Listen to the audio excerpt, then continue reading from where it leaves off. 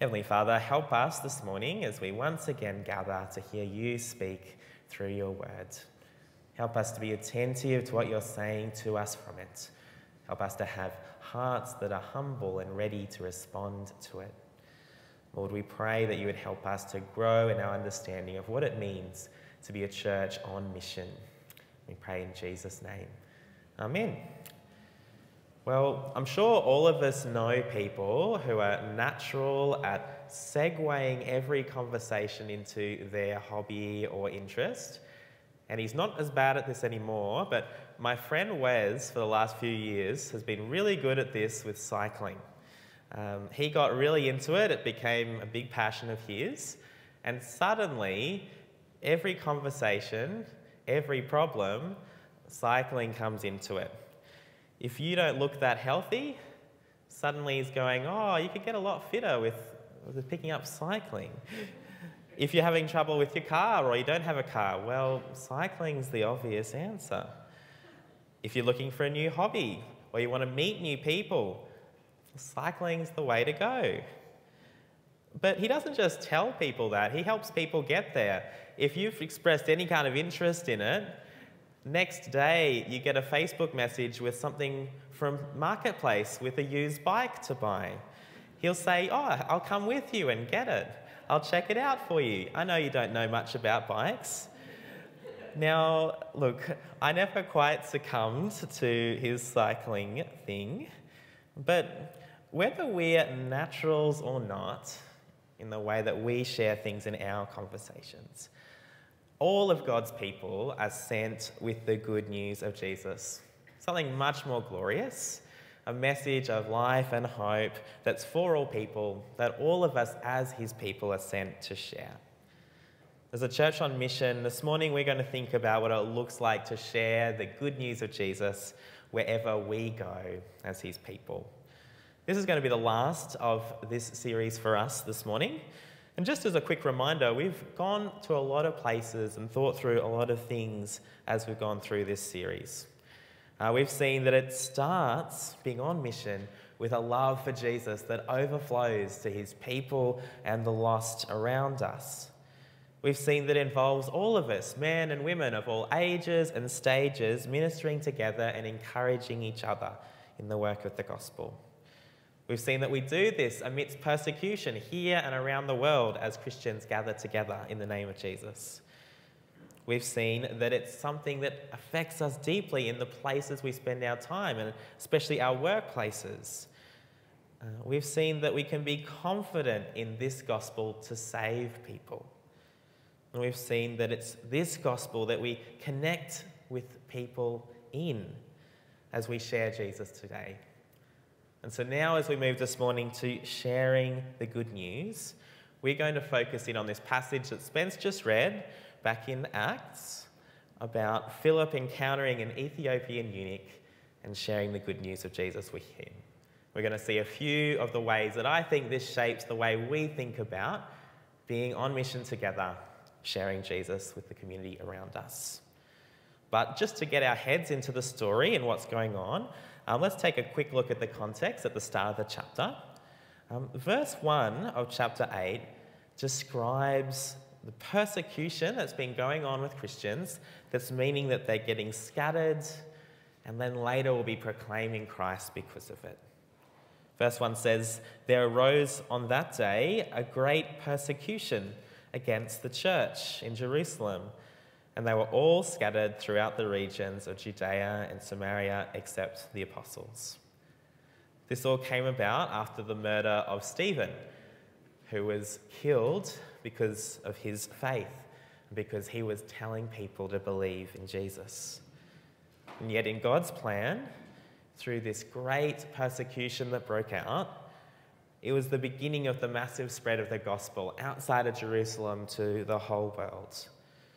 Verse 4 says that those who were scattered went about preaching the word. Despite massive opposition, everywhere Christians went, they carried the gospel message with them, and they spoke it to those around them that needed to know. One of the men who did this was Philip. And we see in the whole chapter a lot of his experience of speaking the gospel to people around him. He was one of the faithful men picked back in chapter 6 when there was problems with the distribution of food and people being left out. And so a bunch of guys were picked to oversee this, faithful guys, so that the apostles could dedicate their time to the preaching of the words. But this job obviously didn't stop them from speaking the good news of Jesus. For these men, it wasn't an excuse to shrink back in the background, to do a faithful little task and leave the speaking to the apostles.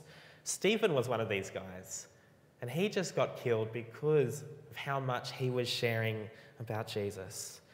And Philip does the same. He first does it in this chapter throughout the city of Samaria and other places, and you can read about that in your own time. But this morning we're going to be picking up the story afterwards when he's sent out on an unlikely mission to a desert place. Let me read from verse 26. Now an angel of the Lord said to Philip, "Rise and go toward the south of the road that goes down from Jerusalem to Gaza.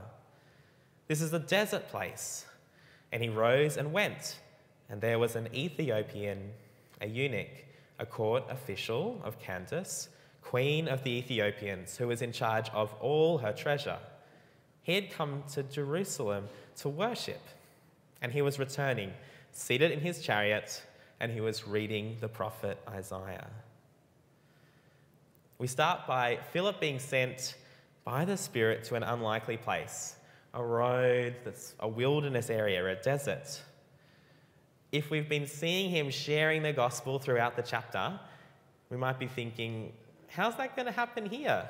Where's the people? Even my mate Wes, as good as he is at bringing up cycling, if there's no one to bring it up with, what's the point? But Philip goes, he's obedient to God, and he's called to go to this place, and he meets this Ethiopian eunuch. Now, there's a few things to explain here. Eunuchs were trusted officials that were usually in royal households, and they were usually trusted in these positions because they had been castrated and were not a threat, particularly to the women in the household. In this case, he was the court official to the Ethiopian queen, responsible for all her wealth. It's a really big position. And I think there's three notable things that this passage shows us about this guy, even though we don't even know his name. First, he's from very far away. As I was going through this passage in my theological college course last year, my lecturer pointed out that the ancient Greek poet Homer, in his Odyssey, describes Ethiopians as people at the ends of the earth, the furthest out people. So in the context of this passage, this is a man who's come into Jerusalem, but he's from the ends of the earth, and he's returning to the ends of the earth. And that's a really big theme as the gospel goes out in Acts.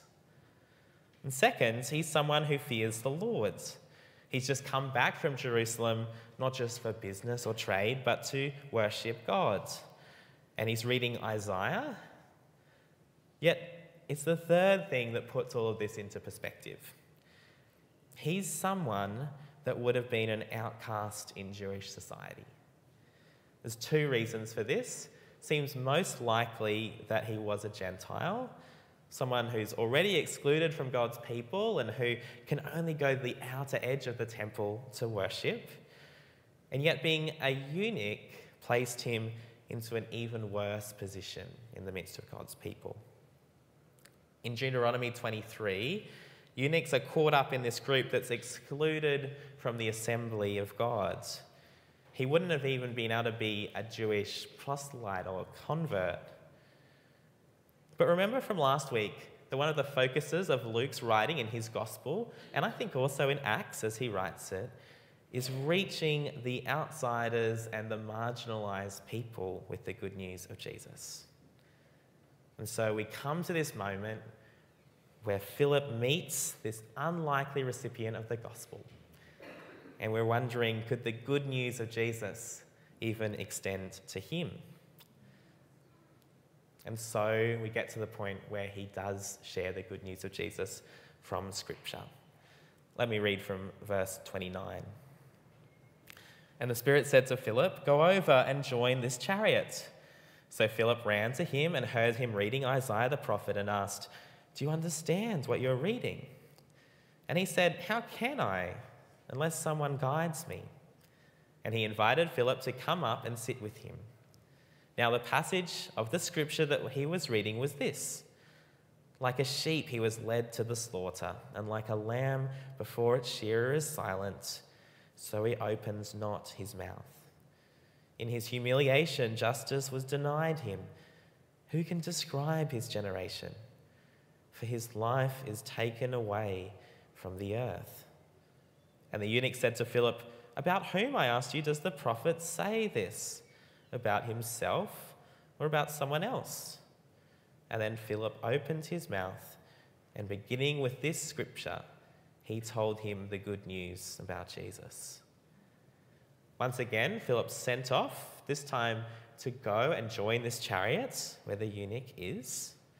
And he overhears him reading Isaiah and asks him about it, but the man's confused about what it's saying and wants to know who it's talking about. And now, if you've been around church for a while, you'll be hearing this passage, you'll be hearing it spoken, and you'll recognize it as a really famous part of Isaiah in chapter 53. It's a prophecy of God's suffering servant, an innocent one who would die taking the punishment for God's people for the sin of them.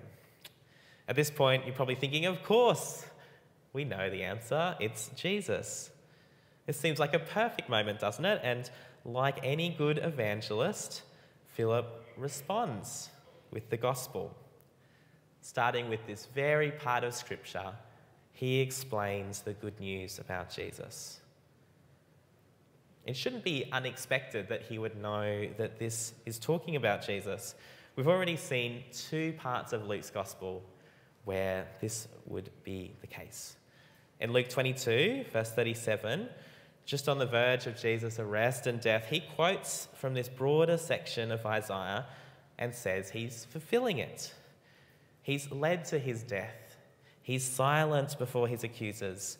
He's put on the humiliating cross and killed for the sins of all God's people. After this, in his resurrection, he again says in chapter 24, verse 27, that the whole Old Testament points to himself, starting with Moses and extending to all the prophets. And no doubt these apostles that heard this teaching from him taught their disciples as they were making them about how all of Scripture points to God's Son, Jesus. But I don't think even that captures just how good this news was for the eunuch. I think the broader context of Isaiah actually shows something even greater about how this promise is being fulfilled in Jesus. Remember how he was an outcast amidst the community. Not long after, in Isaiah 56, you get this beautiful prophecy of a time to come where foreigners and eunuchs, those that were faithful to God and his covenant, would no longer be outcasts. They'd be given a place in God's temple, a special name, and they'd have great joy in joining in God's people in prayer. The God who gathers the outcasts of Israel will gather in everyone with faith in his covenant. And so for the eunuch, the good news of Jesus is obviously definitely about salvation and life in him that can be found in no other place. But it's selling the good news short if you don't see the massive honour that he gets instead of the shame of his position. If we don't see the wonderful inclusion in all of God's promises that this man now has in Jesus. The news of reconciliation with God and his people. The gospel has brought an outcast from far off into God's family. We don't know if this discussion took minutes or hours, but it soon becomes really clear that the eunuch responds in faith. Let me read from verse 36. And as they were going along the road, they came to some water. And the eunuch said, "See, here is water. What prevents me from being baptized?" And he commanded the chariot to stop, and they both went down into the water, Philip and the eunuch, and he baptized him. And when they came up out of the water, the Spirit of the Lord carried Philip away, and the eunuch saw him no more, and went on his way rejoicing. But Philip found himself at Azotus, and as he passed through, he preached the gospel to all the towns until he came to Caesarea. We see this beautiful picture here of this eunuch responding in faith, of being baptized and having great joy and fulfilling these same promises that were made in Isaiah of what was to come. When he sees this water and he says, "What can prevent me from being baptized?" I know from circles that I've been, this is often used as a bit of a joke when you're at a pool party and nothing will prevent someone from being chucked into the pool and getting baptized. But no, I think this is actually talking about the place that he's been in as a eunuch and how every barrier that stopped him from being included in God's people is now gone through the gospel of Jesus. Being a Gentile wasn't enough to stop him anymore from becoming one of God's people. Being a eunuch wasn't enough to stop him. All people, including this man, who respond in faith to Jesus are brought into the family of God. Some make a big deal about some of the details of the baptism here. It's clear that they're in water. What they do in the water is unclear. But I think the main thing is that it shows us this usual picture of baptism in Acts, where people come to faith and respond rapidly with being baptized in the name of Jesus. When they do come up out of the water, Philip's whisked away, don't know how, but in the Spirit, and he immediately continues this task, going from town to town on the way to Caesarea, preaching the good news. But the eunuch, he goes on in joy down the road, back off to his home, and there's no doubt someone who's carrying this same news of salvation with him to the people that he's from. Through salvation in the gospel of Jesus, this man is now included and honoured in a way he could never have been before because of the time that it is, because the Saviour has come. And so as we consider the story of this man's conversion, as we think about what it looks like for us to be on mission as a church together, how does this help us?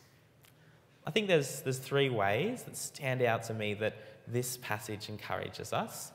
And it really is encouraging us to think of ourselves as a church on mission as people that share the good news of Jesus wherever we go as God's people.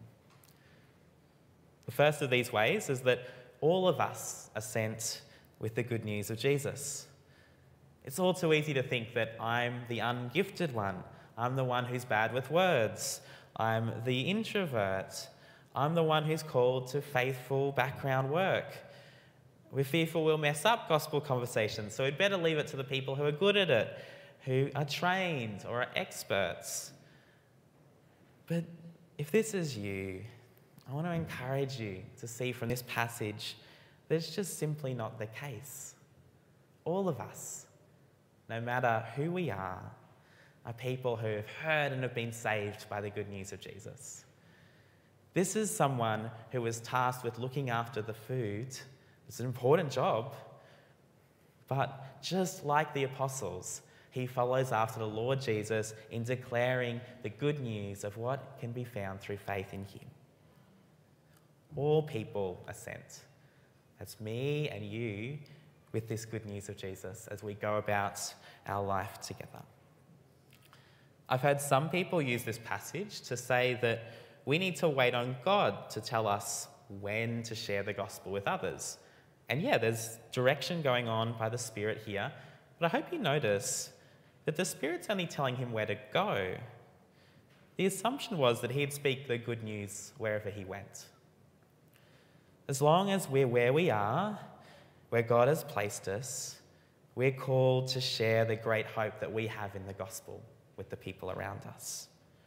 This is your house, it's your street, it's your social groups, your workplace, it's your school, your university, everyone around you.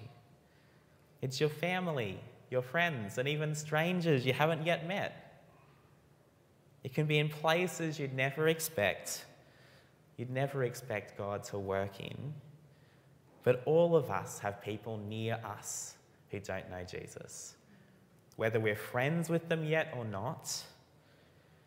And being on mission together looks like encouraging each other to share this good news wherever we are, with whoever is around us, that they too might call on Jesus for salvation. But this is where the tricky part is for many of us. How do we go about sharing it? I think that's often the biggest barrier for people I know. We don't know what to say. We don't know what to do. We've had a conversation before and it's gone bad. It's been awkward. People have rejected you. Or maybe none of that's happened yet, but you think it certainly is going to. And it definitely is hard. But I think the beautiful thing from this passage is that it shows us that we're given God's word as the basis of our sharing as we share the good news of Jesus. And look, the eunuch was already reading Isaiah, and it might feel like the perfect opportunity you've never had to swoop in and say what it all means. But remember, he didn't even understand it. We shouldn't let fear of people not understanding the Bible, not understanding what we're presenting to them, put us off using it as we share the gospel. He uses ordinary people like Philip and me and you to help other people hear the gospel and help other people understand it. And he applies his words by his Spirit to their hearts that they might have faith in him. It's a beautiful thing because we don't have to look anywhere else for the perfect, surefire tool to have people come to Jesus. We already have his words. We already have the whole story from creation to new creation of all God's promises finding their fulfillment in Jesus. His plan to rescue his wayward people that they might have life forever with him again. We don't need to tweak that story to make it sound more exciting. We don't need to change it to something that someone else might want to hear more. God speaks still today and calls people to repentance and faith through his words. On the next slide, I'm going to put up 4 pictures of ways that I have used the Bible before to help people hear the good news of Jesus, whether for the first time or many weeks in advance. And the first one up there is the Bible. It's just been me getting out my Bible and sharing what it says with people. And I want to start there because it's really easy as we hear about other tools, good tools, scriptural tools, to think that they're what we need rather than God's word itself. All those other 3 on the list, they're all things that have been coming about in the last few decades. And people have been doing this across the whole time of the church, and they're really helpful, but we can share the gospel with God's word alone. I met a guy from Somalia a few weeks ago who was a Muslim, and he was Googling a prophet from the Quran to try to understand better because he can't read the Quran very well. And he ended up finding passages about this prophet in the Bible. And he was like, oh, this is great. It's in a language I can understand, and it makes sense. It's believable. These prophets are not just perfect people with no flaws. They're everyday people like us that God uses as part of his plan to show them Jesus. And slowly he kept reading and reading on his own, and he came to trust in Jesus. And he joined a church and is now gathering regularly with God's people. Purely from reading the Bible, even without the help of someone else, this man came to Jesus. It can happen. But even though that can happen, that's not the usual way that we see God at work as his word is shared in people. The usual way that we see it is people speaking it and people teaching it and helping people understand it. And those next 3 tools on that slide are all scripturally based tools that I've used before that are really good at doing this. That first one after the Bible is 2 ways to live. It's what I was first trained in as a new Christian in how to share the gospel in a brief way, where each section is hinged on a part of Scripture that really clearly explains the gospel.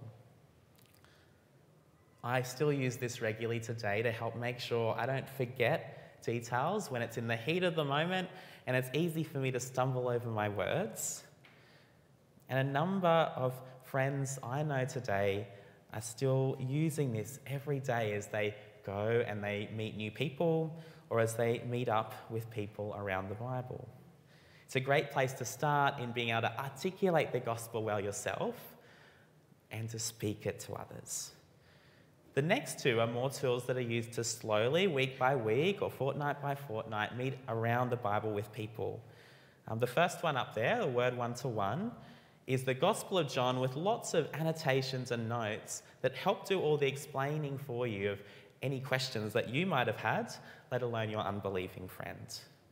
It's someone that really anyone can use.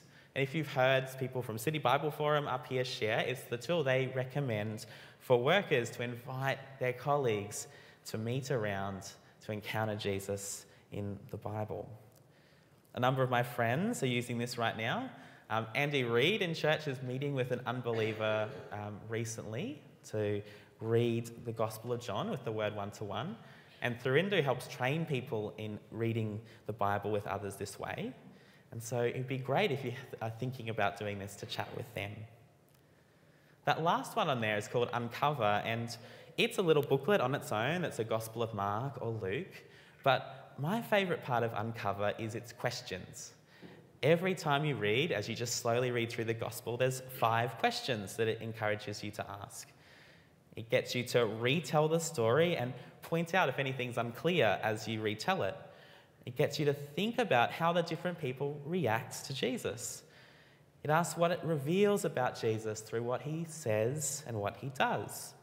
It asks people to think about the reason for why Luke or Mark has put this in here, what the purpose of it is, and how are they going to respond as they've read this part of the Bible now. It's really a process you could use for any of the Gospels, and something I've met up with lots of unbelievers with to use.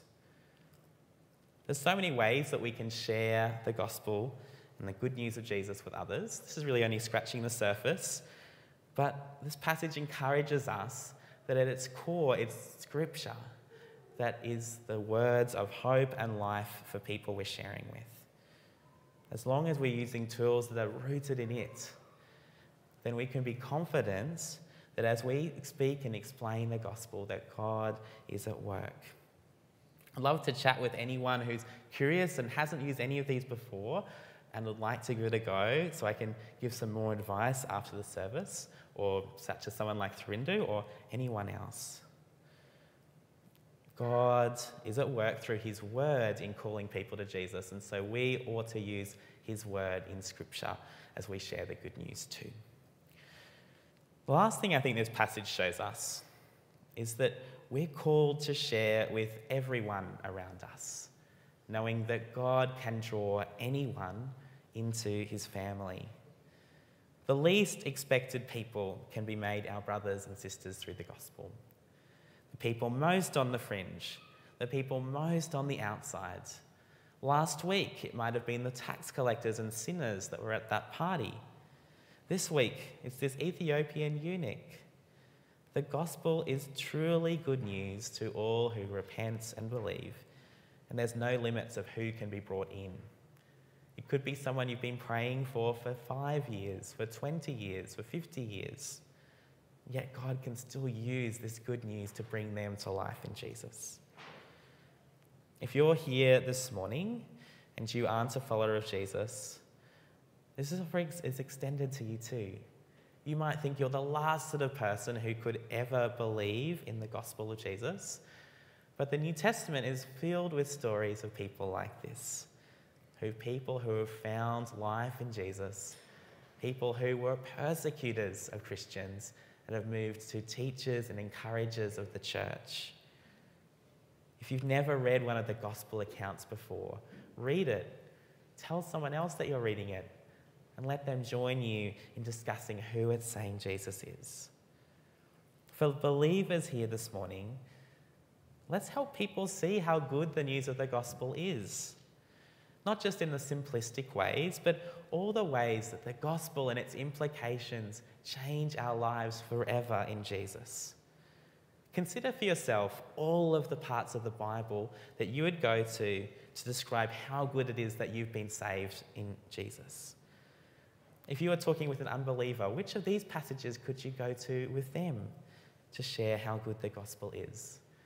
How, like the eunuch, might the gospel transform someone who is an outcast, an outsider, someone who is deeply broken because of sin, and transform them to find life and hope and joy forever in Jesus? Why not discuss some passages like this over morning tea that would be great things to share with unbelievers as you rub shoulders with them during the week? As we start wrapping up this morning, we've seen that a church on mission is called to share the good news of Jesus wherever it goes, wherever each of us go as his people. It's not just something helpful or interesting, it's something that changes lives forever. It's something that we desperately need to hear for our greatest problem of sin. It's something that saves. So wherever we go, let's share this news. Wherever we go, let's show people from the Bible how good this news is. Wherever we go, let's share it with everyone, no matter what we might think, or no matter what we might think they think, with confidence that God can draw anyone into his family in the same way he's drawn in you and me and believers through the centuries. Let's pray for God's help with this. Heavenly Father, we thank you for the good news of Jesus, that though we have all sinned and fallen short, that by his death, taking your wrath in our place for our sin, we can have forgiveness, life forever with you. Father, thank you that the gospel draws in all people, no matter where they're from or who they are, that it's simply through faith that we are saved. Lord, help us as a church to have the gospel on our hearts and on our lips as we go about our weeks, confident that you're at work through it, confident that you save, knowing that there's nothing else in this world that can give life but this in Jesus. Lord, help us in this, we pray in his name. Amen.